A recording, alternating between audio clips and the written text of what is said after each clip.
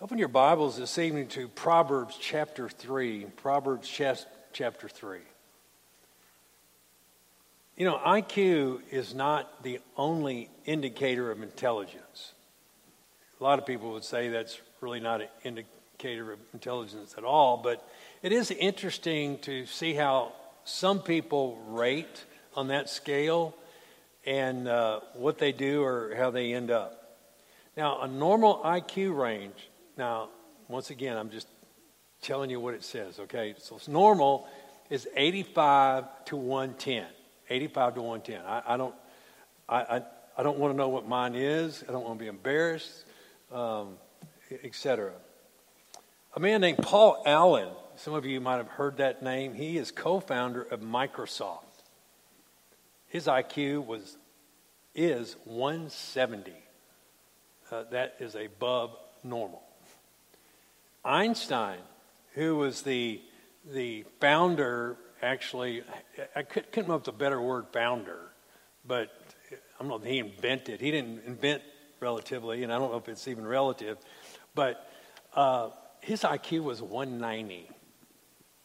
That is one smart dude. Nikola Tesla, born in 1688. Now, I don't know how we know this, but I'm just, once again, just telling you what, the books say.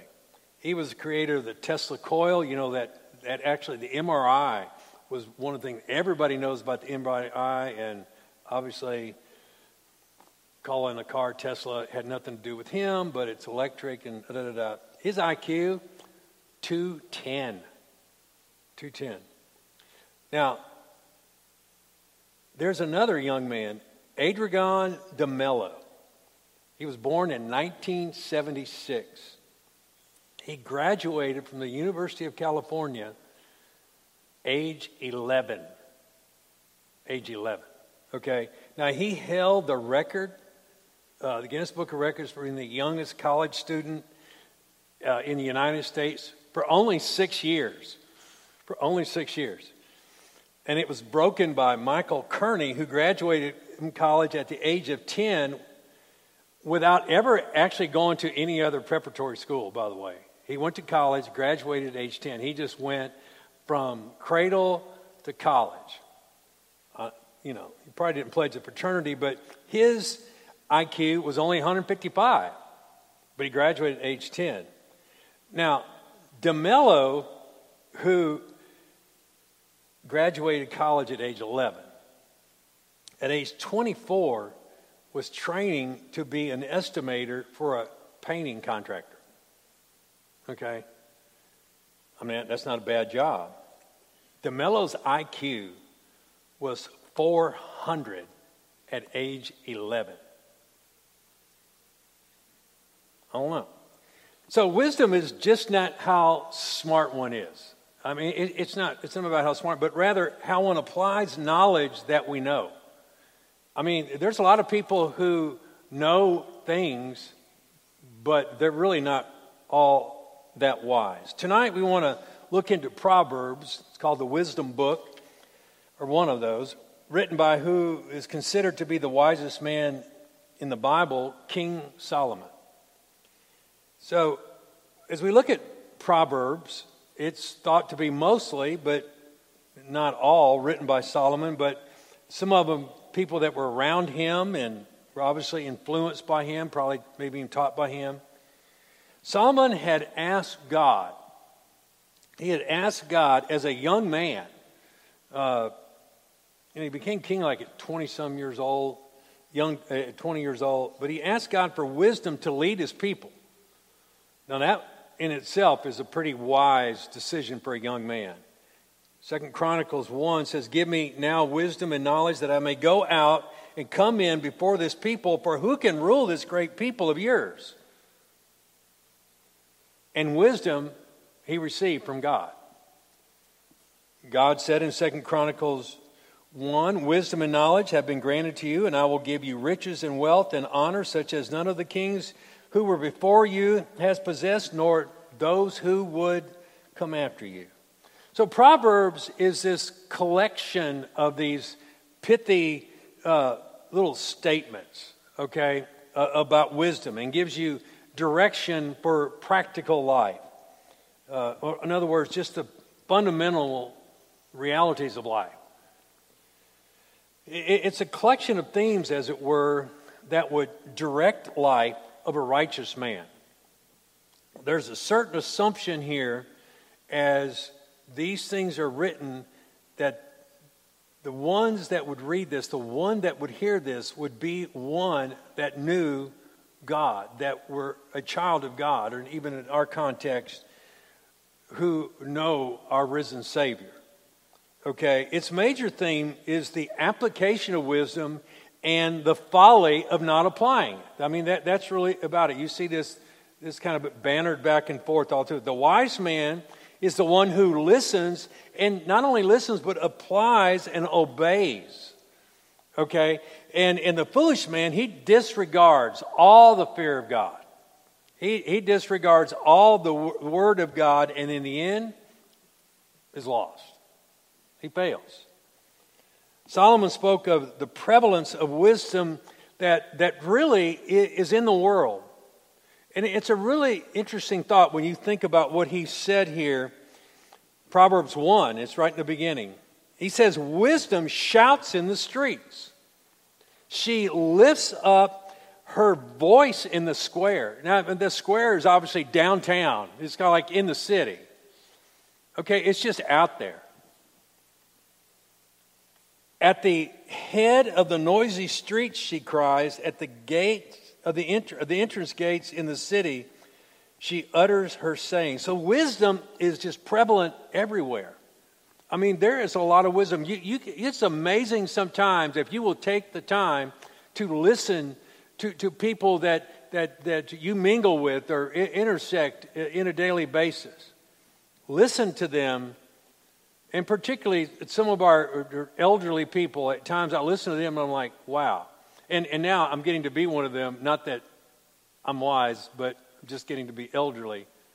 I saw that. But you know, that's the reality. You can hear this. And this is what Solomon's saying. It's out there. It's prevalent. But then he cautions that immature person. That immature person, the one who neglects to apply what they've heard or even they've been taught. In Proverbs 1, the same chapter, he says, how long, O naive ones, will you love being simple-minded? That's not a compliment. That's not a compliment. That is saying, you stupid one, basically. How long will you live without listening to wisdom? Chapter 1 and 2, he instructs really to seek and search after wisdom as it brings great blessing. So here in chapter 3 tonight, as we'll look, Solomon calls us to put wisdom into practice in life. What has been gathered in our hearts to be lived out in our daily living. He says, do not cast it away. Don't cast it away, for in it you will find favor with God and man now. Now. So tonight we want to look at the way of wisdom, because the way of wisdom is good. And so we're going to look at 5 truths about wisdom that will reward and bring favor with God and man now. This is a life now. These are things that if we will listen to what's here and apply it to our lives, it will bring favor by God and man even now, the people around us. Okay, we begin here in verse 1. He says, my son, do not forget my teaching, but let your heart keep my commandments. For length of days and years of life and peace they will add to you.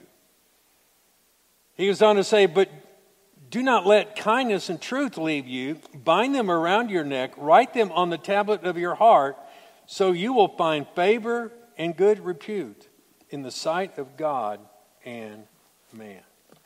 So first let's look at wisdom's reasoning. He begins, my son, do not forget my teaching. Now Solomon is basically writing he's giving his wisdom and he's writing this to his son.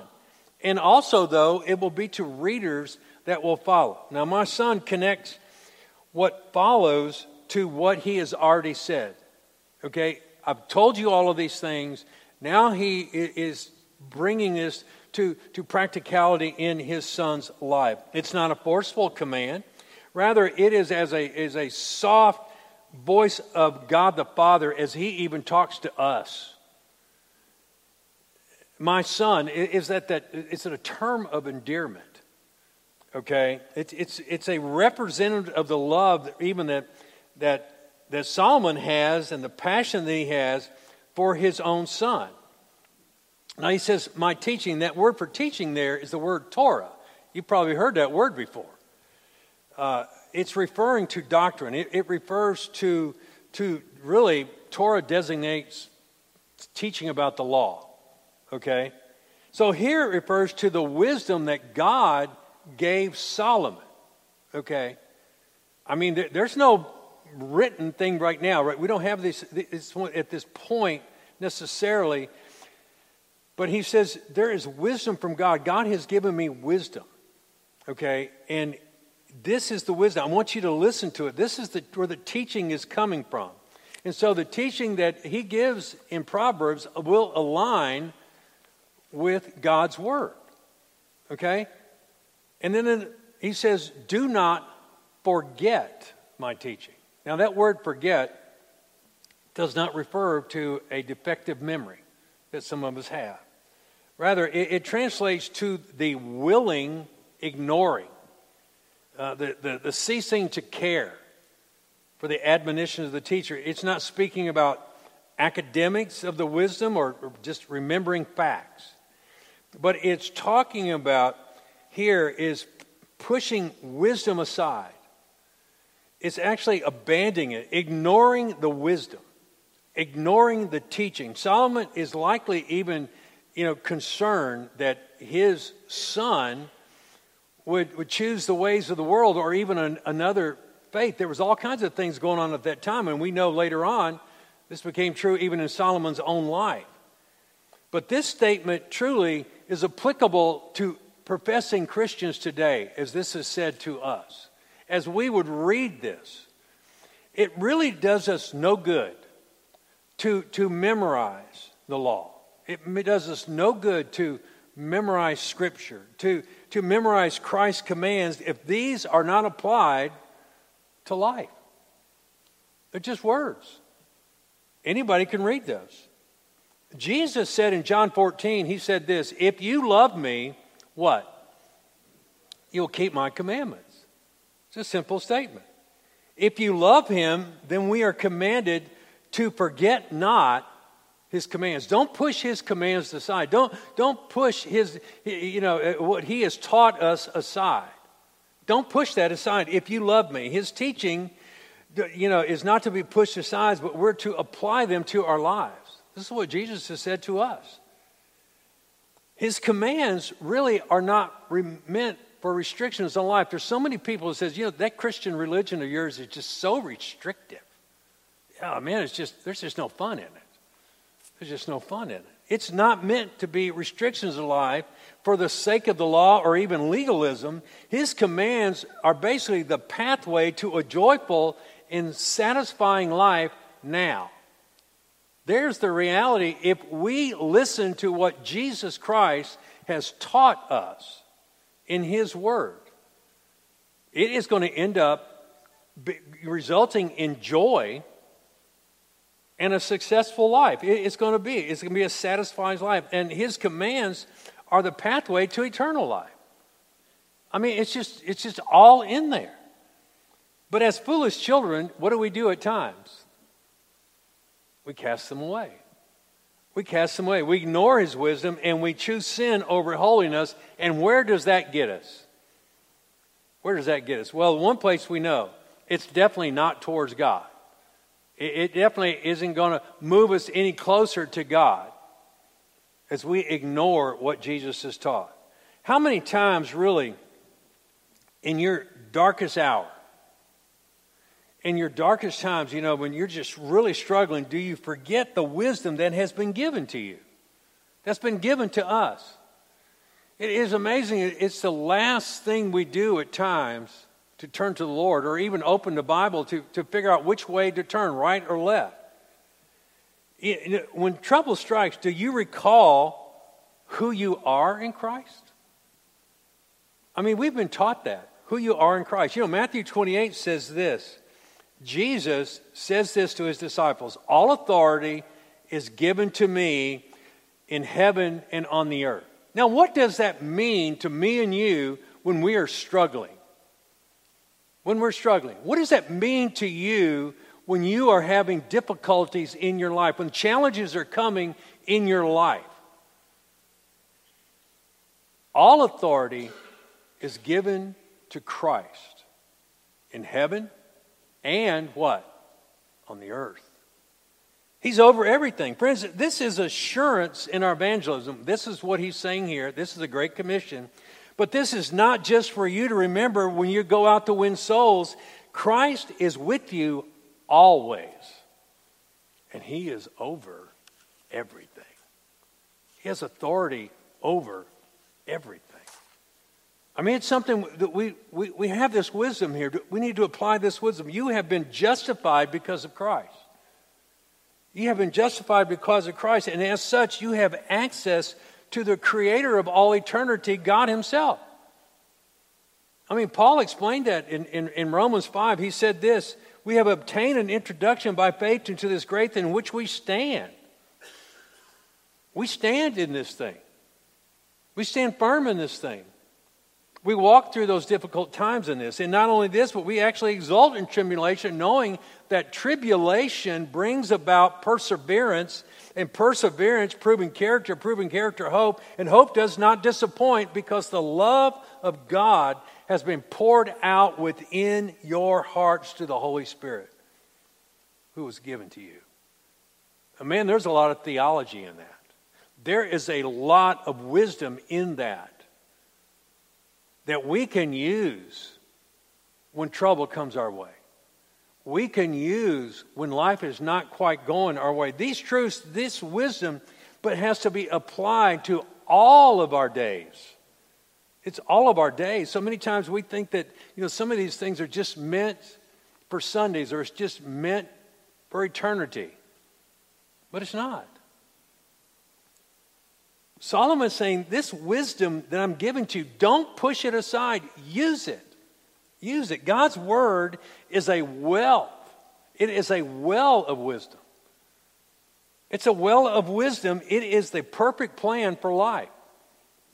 Perfect plan for life. Even in the instruction that Jesus gives his disciples, his desire was as Solomon's was to his son. Don't cast this aside.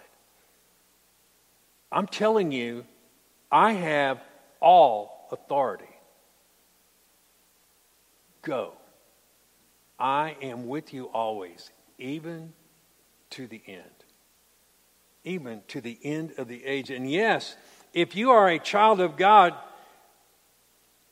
he says, I'm with you always. I'm with you always. In the thick and thin, through thick and thin, I'm with you always. You mess up, he's still with you. He's still with you. So let's look further here at wisdom realized. He says, my son, do not forget my teaching, but listen to this. But let your heart keep my commandments. Now that word heart here, I mean, we're not talking about necessarily the organ heart here. In the Greek, it's a lab. It's a word lab. It means the inner man. It means the will of a man, the mind of a man. It's where all your affections lie, okay? It's just what you care about. It actually, your heart defines you. It's like who you are. He says, but let your heart keep my commandments. That word keep here means to guard, means to preserve, means to observe. Keep it. Keep it. Keep my commandments. And those commandments are precepts, referring to the commands that he was going to lay out here. Now, really, there's three main thoughts as we see this verse. There's the word remembrance, there's the word affection, and the word obedience is laid out here. Remembrance, affection, and obedience. Remembering or not casting aside a law or teaching will depend largely on the affection of the heart of the person. Do you understand what I'm saying there? If you truly love something, I mean, you're going to keep it in your heart. You're going to keep it in your heart. If you don't love it, it's amazing how you forget it quickly. So with this remembering, because what is in your heart, in the heart of your will determine your actions. If this is really important to you, if this command is really important to you, if you love God's word and you love this word that God has given to you, then there's no problem applying it. There's no problem in applying it. So it gives more credence to the plea to not to forget the teaching, not just remembering it, but realizing it in life, putting it into practice in your life. This is what Solomon is saying here. Using what God gave me to apply to obeying it. God gave me His word. I love His word. And so it's really just kind of a test for us. Do you love God's word? Do you love His word? Do you love all of His word? Do you love all of His word? Isn't it amazing today how many people try to figure out ways around that? We become as the Pharisees. You can't carry anything on the Sabbath. So what do? Well, I have my wife carry it. Or you tie it on your foot so you can you figure ways around it. There's so many things we're finding ways around anymore. I mean, Solomon's just saying, keep it in your heart. Let your heart keep my commandments. Because it's the safe place for God's word. You keep it in your heart. It's keeping where your affections are. And if you're keeping it there, then you're going to obey it. Let your heart keep my commands. So it's about what's in your heart. And your heart is the root of the matter here, as he brings it up. Is this law firmly fixed in your heart? Whatever that law is it firmly a part of you? Because if not, the likelihood is very high that you're going to cast it aside. If this is not real significant to you, if you think it's just one of those little things, then you're just going to cast it aside. We have to keep it in our heart. It's been said that many will miss heaven by a foot. What are they talking about? See, they've got something in their mind, but it never got to their heart. It never got to their heart. And you can say that you know something intellectually, but you do not believe it in your heart. It's in your mind, but it's not in your heart. The belief of the heart is manifested in application. If we love the Lord with all of our heart, which we are commanded to do, then we will find ways to obey His commands. It's just simply put. Let your heart keep my commandments is more than just compliance or conformity. It's a spiritual obedience, really, that is arised from this inward affection of your heart for the love of God. Why do you obey Christ? Because I love Him. He says, if you love me, you'll keep my commandments. And that's it. That's it. If we really love Him, we have an affection for Him. It is what is in the heart of a man that makes even his worship, even his service worship. I mean, you can do many things in the church. You can do all of these things in the church. You can work for the church. You can do all of these things in the church. But what is in your heart? That's really what's going to make that worship. Are you doing that as unto the Lord? You're doing it as unto the Lord, or you're doing it as unto men? You're doing it for gratuity? You're doing it for praise? Or is it because you love the Lord? And man, I just want my life to be worship to the Lord. Charles Bridges wrote this. He says, the heart is the first thing that wanders from God. First thing that wanders from God. But listen to this. This is where the hope is. He goes on to say, but it's the first also that returns. You see those things? The heart's the first to leave. But I'm going to tell you, conviction comes to the heart. You know, conviction is such a bad word anymore in Christianity. We don't like to be convicted. We don't like to be convicted. I hear people critique preachers all the time. I just don't feel good when I leave those services. I don't feel good. I just don't. Really? What don't you feel good about? You know, there's a reality. I would just say this. Clint will probably hear it sooner or later. But if you leave here every week and, man, you just love everything, you ain't hearing what the voice is saying. I mean, it's just a reality. Something needs to convict you, or you're not listening. We're not listening. I mean, it's the reality. Romans 6:7, it says that, well, thanks be to God that though you were slaves of sin, you became obedient from the heart to that form of teaching to which you were committed. I mean, it's in our heart that we obey. It's in our heart that we obey. I mean, everything else just kind of falls in line. And when your heart is not in it, you find a way around it. You find a way around it. Even as true believers, life circumstances, though, many times cause us to discard or cease to care about what has been put into our mind. I mean, it happens. I mean, you know, struggles with relationships. Man, you know, I mean, there's nothing in God's Word that says anything about this. Really. I mean, God's Word says everything according to life you have been given. So I'm just going on a limb. If this is about life, there's something. Struggles with desires that glorify the flesh versus what God desires for our life. We know what the truth says, but we cast it aside for something that we think is better, which is usually our own opinion or our own wisdom. We figured it out. God said this, but. I know what God's Word says, but. And that happens. That happens to the best of us. Solomon says, obey. Let your heart keep my commandments. Let your heart do it. If you are a Christian, in your heart of hearts, you know that God desires nothing but good for you. Do you understand that? He desires nothing but good things for you. But many times, it does not match up with what your heart is desiring at the time. That's just a reality of life. So we push wisdom aside. Solomon warned, do not forget God's wisdom. Rather, guard it. Keep it in your heart. He goes on to talk about wisdom's reward. You know, realizing or putting wisdom into practice in your life is not without reward. Okay? We're not just doing this because, you know, we don't like the things of this world. We're looking for a reward here to a certain extent.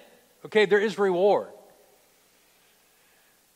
Verse 2, it says, for the length of days and years of life and peace, they will add to you. Now that 4, once again, introduces this reward. In other words, because of what he just said, when you keep this, that there is going to be a reward in this. Wisdom has a reward, a promise that it comes from obedience, from keeping the teaching in your heart, those length of days and years of life in peace.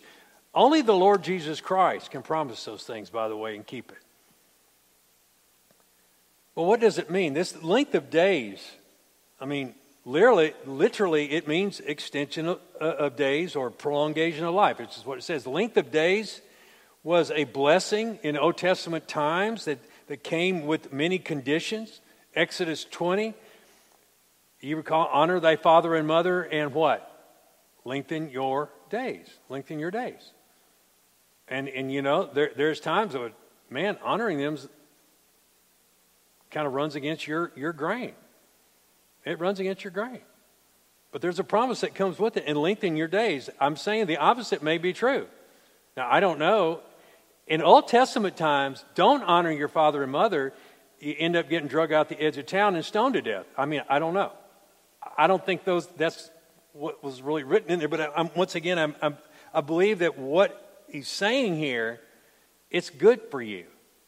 And it will lengthen your days. Solomon repeats the reward of wisdom in Proverbs 3. He says, long life is in her right hand. Her is wisdom here. Long life is in her right hand, and in her left hand are riches and honor. Pretty good deal that wisdom brings with it. Pretty good reward. I mean, once again, these relate to the teaching of the Father. And really, what Solomon has related earlier is this teaching of the Father with even the fear of the Lord. And it kind of all relates together here. He said in Proverbs 1, the fear of the Lord is what? The beginning of wisdom. So wisdom will lengthen your days. So fear of the Lord will lengthen your days and bring peace to your heart, bring peace to your life. All of these things kind of work together, intertwined. Now, note here, to be applicable, this is not applicable in every single case. There's people who have listened to the Lord. There's people who put their trust in the Lord, and they're executed. What's with that? What's with that? But there's a reality here, the tendency of keeping the divine precepts. There's a general principle here in Scripture. Keeping God's law, keeping God's commands, listening to God's word, which in rule will preserve your health, will lengthen your days. It's as simple as that.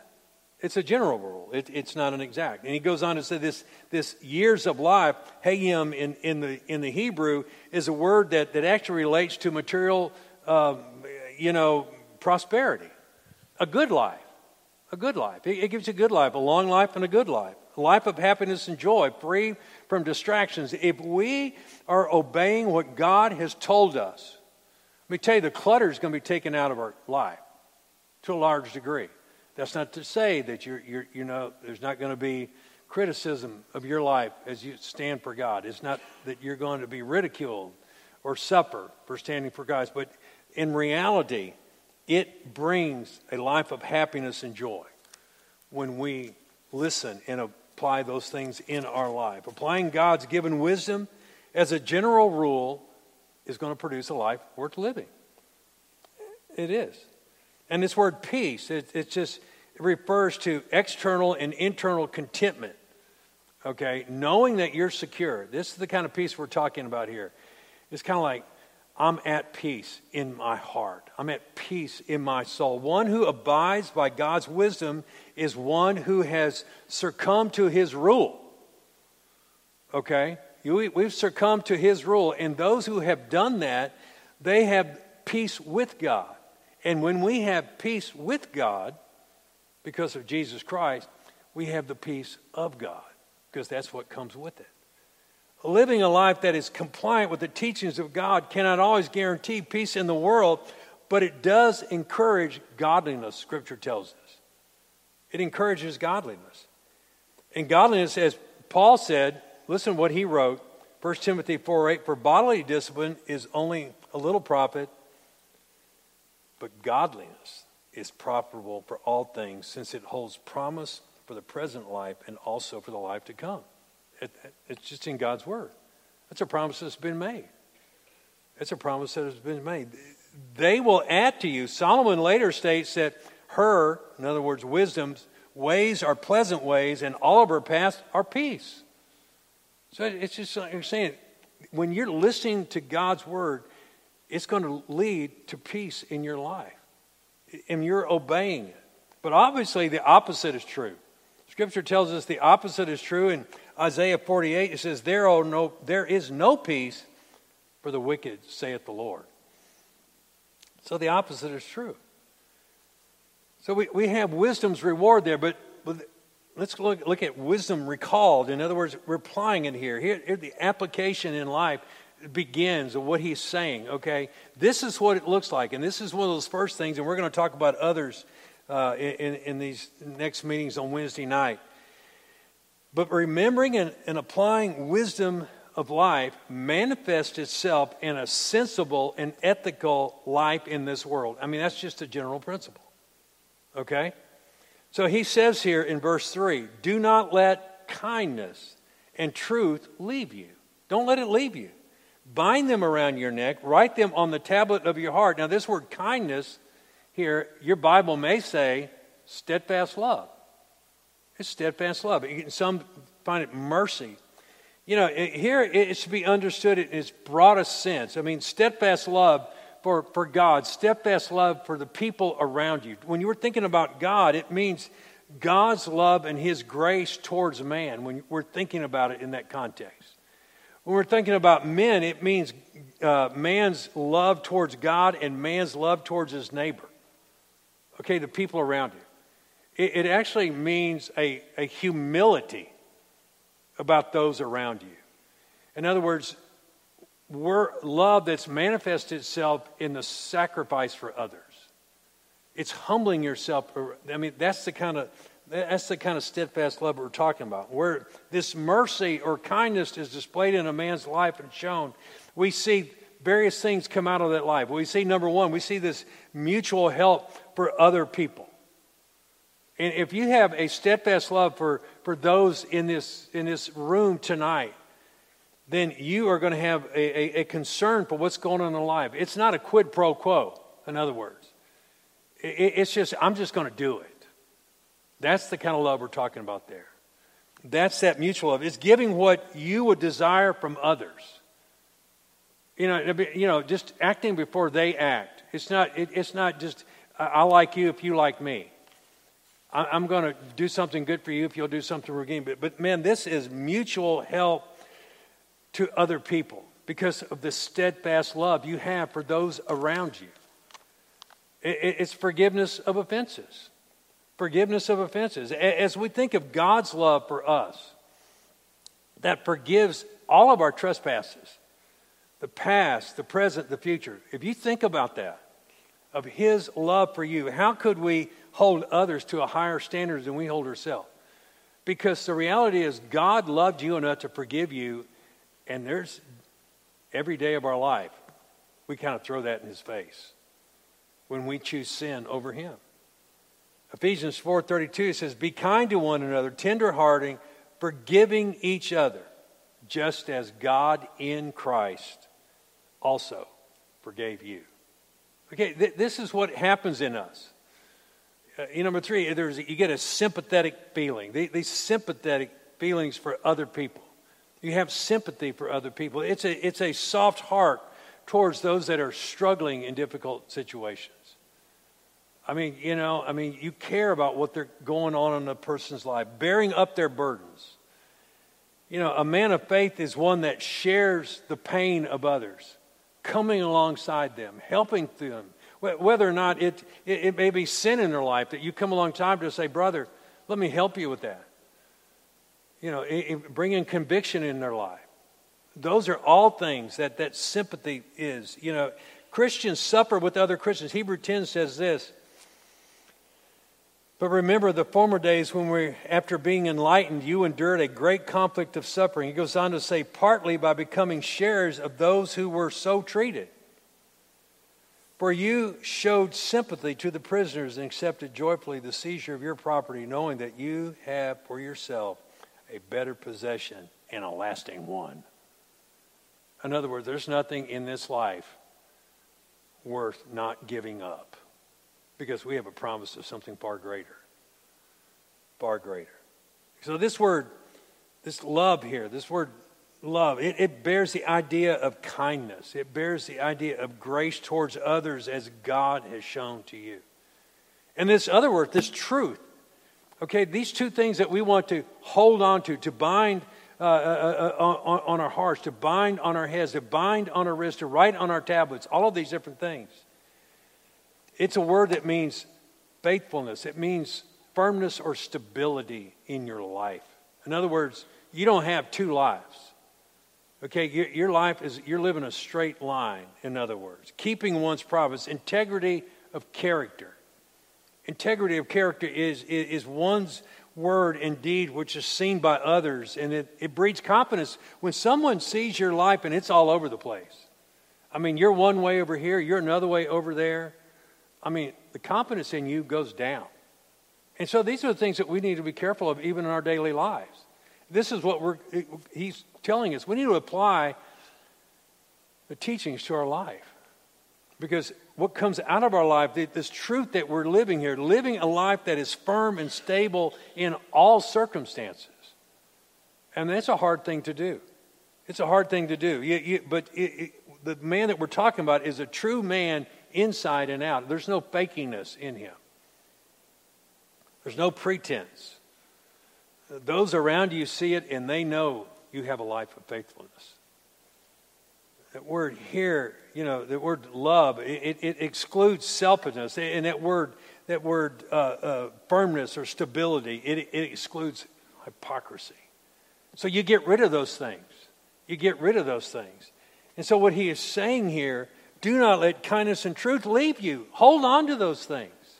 Hold on to those things. He goes on to say, do not let them leave you. Bind them around your neck.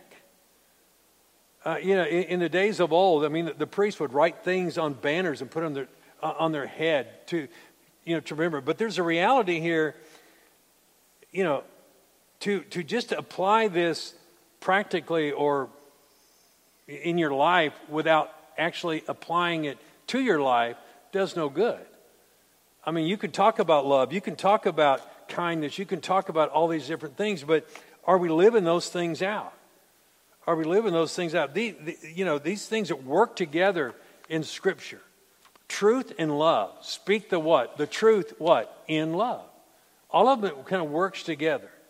Solomon teaches that we must not forget or cast the teaching aside. This simple behavior is taught to children. We teach these things to children. Don't lie. Always tell the truth. Love your brother and sister. All of these things we teach to them, but even in the young, it is easily cast aside to do what they want to do. In other words, is it okay if it gets in my way? What if their ways conflict with my ways? What am I to do? What if it just doesn't fit into my schedule? All of these different things in life. It's what he's saying here. And so all of these things, what Solomon is saying here, there is a benefit.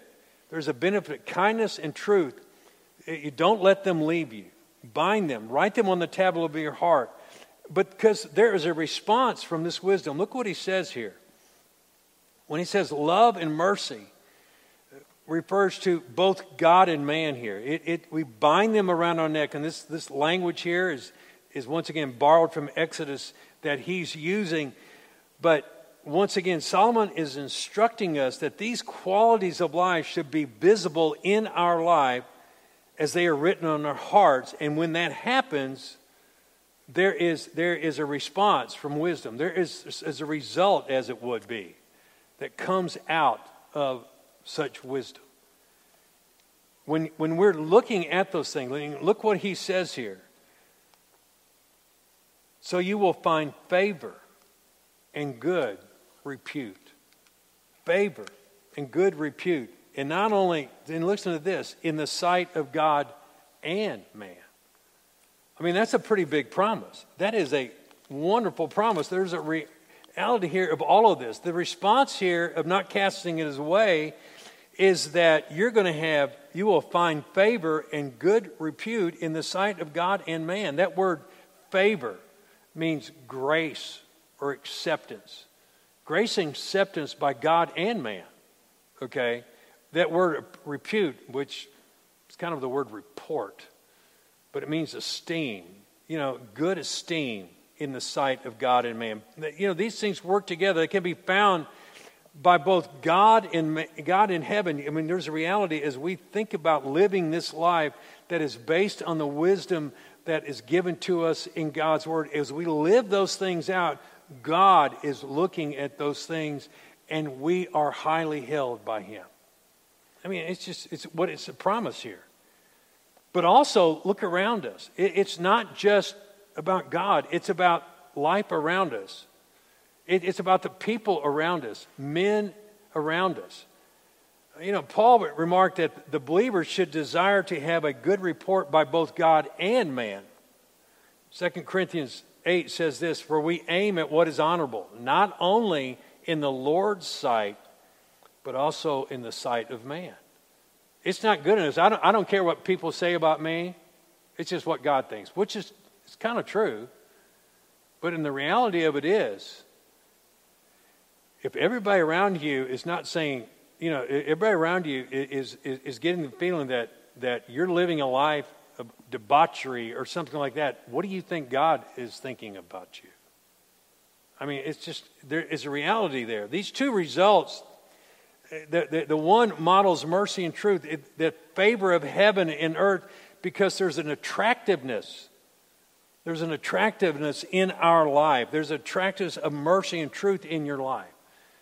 And that good esteem refers basically to how the world around you. There is a reality that when you manifest the things of Christ in your life, that there's the people around you may come against you. But I have seen this in my own life.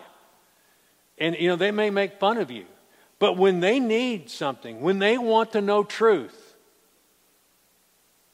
they'll come to you. Why? The consistency in your life, because your life is an attractive one. Your life has integrity to it. Your life manifests all of these things, the truth in your life, the love in your life. And truly, when we're living those things out, that is the good life. That is the good life.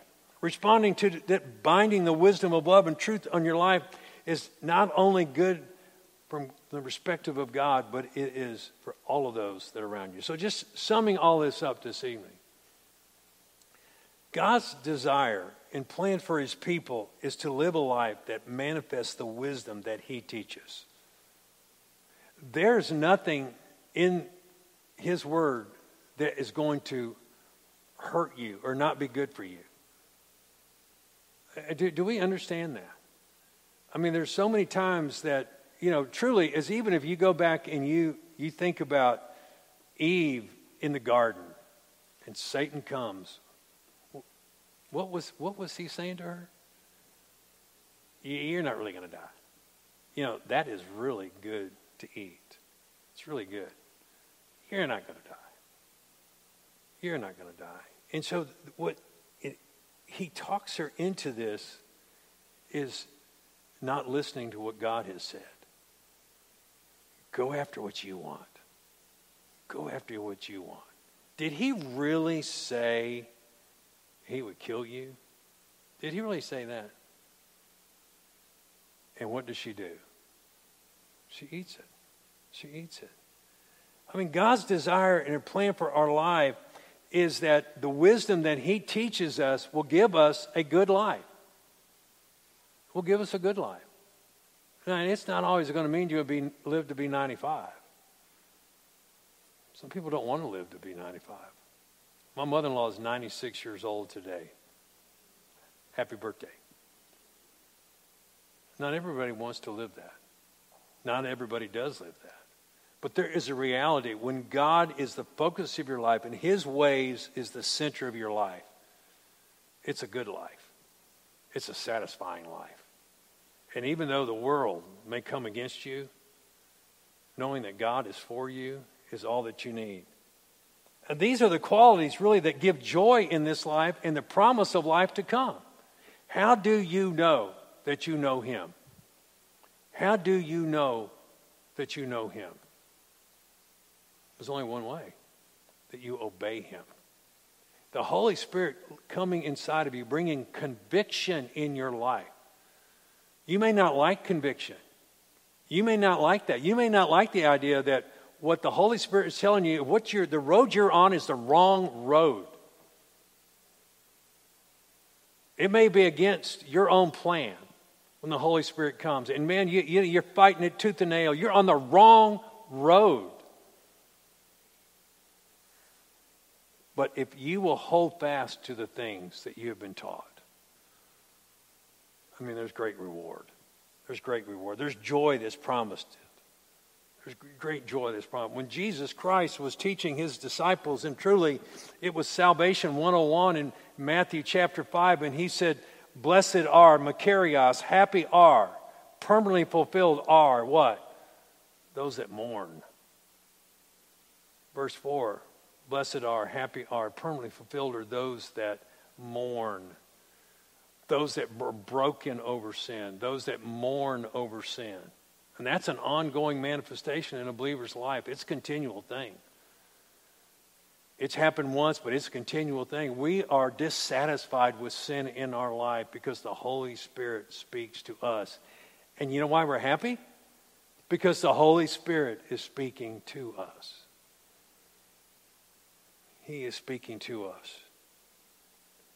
Psalms 25, verse 10 says this, all the paths of the Lord are loving kindness and truth to those who keep his covenants and his testimony. I mean, the best path of life is living a life set aside unto God. Living a life that listens, takes his truth. Is it a battle? Yeah, it's a battle. But you've been given the Holy Spirit. You've been given the Holy Spirit to work in you, to help you to obey. What do you have to do when you're failing? You cry out to the Lord. What does God want you to do? He wants you to cry out to the Lord. All of these things, I mean, when we're coming to him because we're failing, that's what he wants us to do. That's what he wants. So this is the way of wisdom. This is the life that God honors. This is the life that God blesses. Let's pray. Father, thank you for such an encouragement to us this evening, dear God, as we even think about all that you've instructed, all that you have given to us, Father. Lord, we cannot follow these things. We cannot obey these things that you tell us in your word without the presence of your Holy Spirit in us. Lord, without your Holy Spirit, we have no hope. So, Father, those that do not know you have no hope of keeping these things.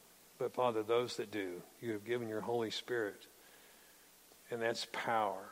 That's authority because you are with us. So, Father, burn these things in our heart. Dear Father, put these things in our mind. Help us to obey you from the heart.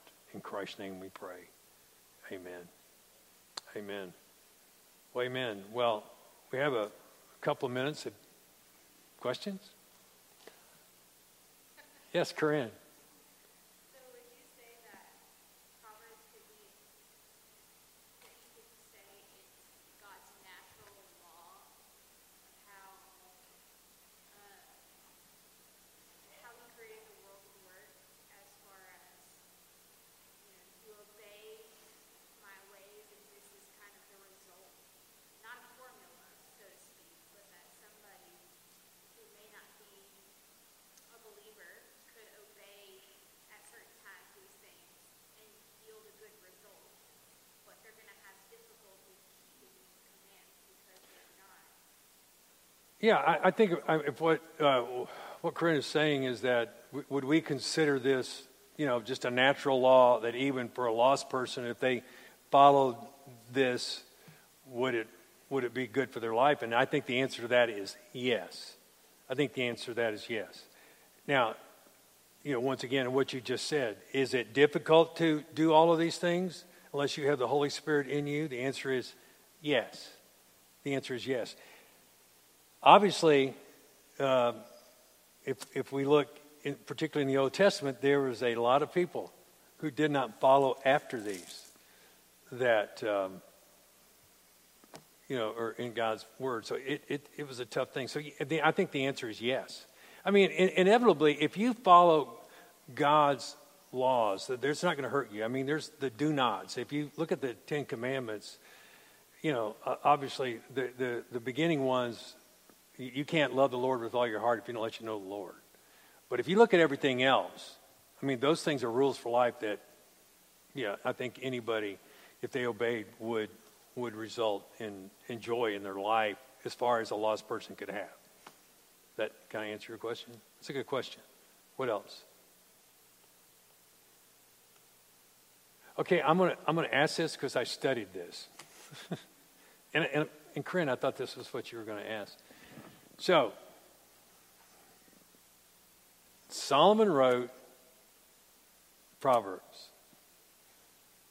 3 books in the Bible, okay, and had 700 wives. Okay, you think those are? So what do y'all think about that?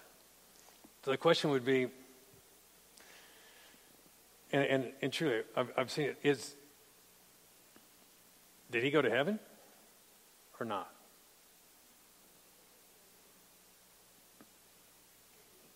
What's that?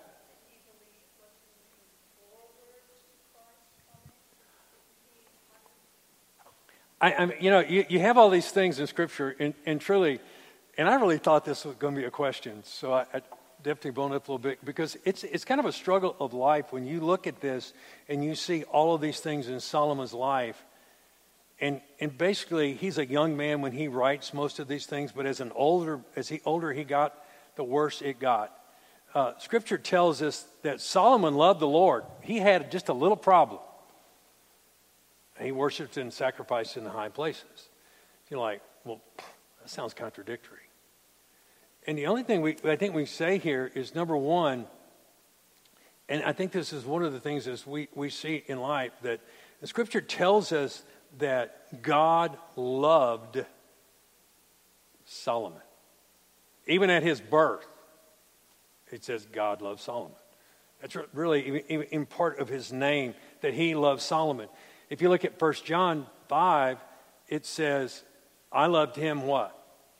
Because he first loved me. And so you'd have to count on the love of God being here, and the sovereignty of God, and all of those things. And so, once again, while, we have to know what God put in his word, these are things that are applicable to our life. Living those things is the way to a joyous life and to find favor with the Lord. But obviously, if you look at the man's, there's times when, man, that was error. I mean, you can see that a lot in Scripture. So you can't always say, well, Solomon did it. It's not a good thing to take home. I mean, the basic principle here is God loved Solomon. God chose him to build his temple. God used him to write a lot in his book and give this wisdom that works in our life. And so that's where we have to leave that. The secret things belong to the Lord, and so you'd have to. I can't believe in my own mind that Solomon would not be in heaven if he wrote 3 books that's in God's Word. Anyway,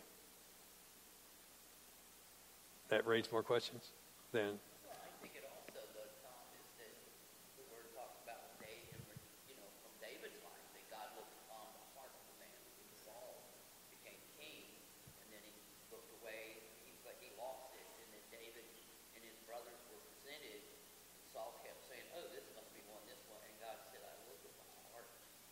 Yeah. Man, I look at the heart, and we see in Ecclesiastes, if I read it right, is that Solomon began to come back to who he was prior to messing up.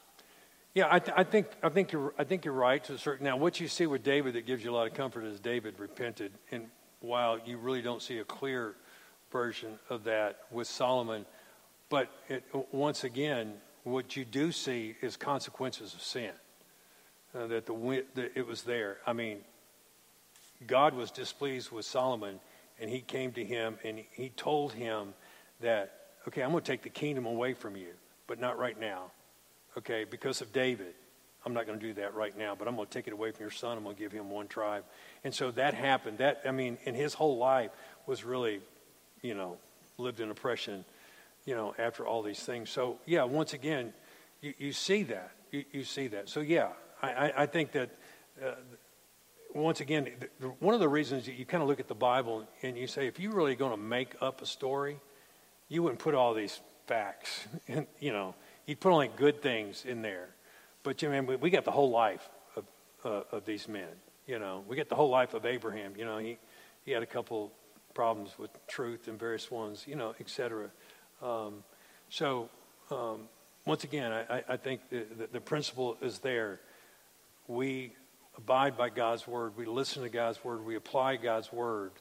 And there is promise given in that. And the opposite is true. Don't do that. There's promise for that. And it ain't good.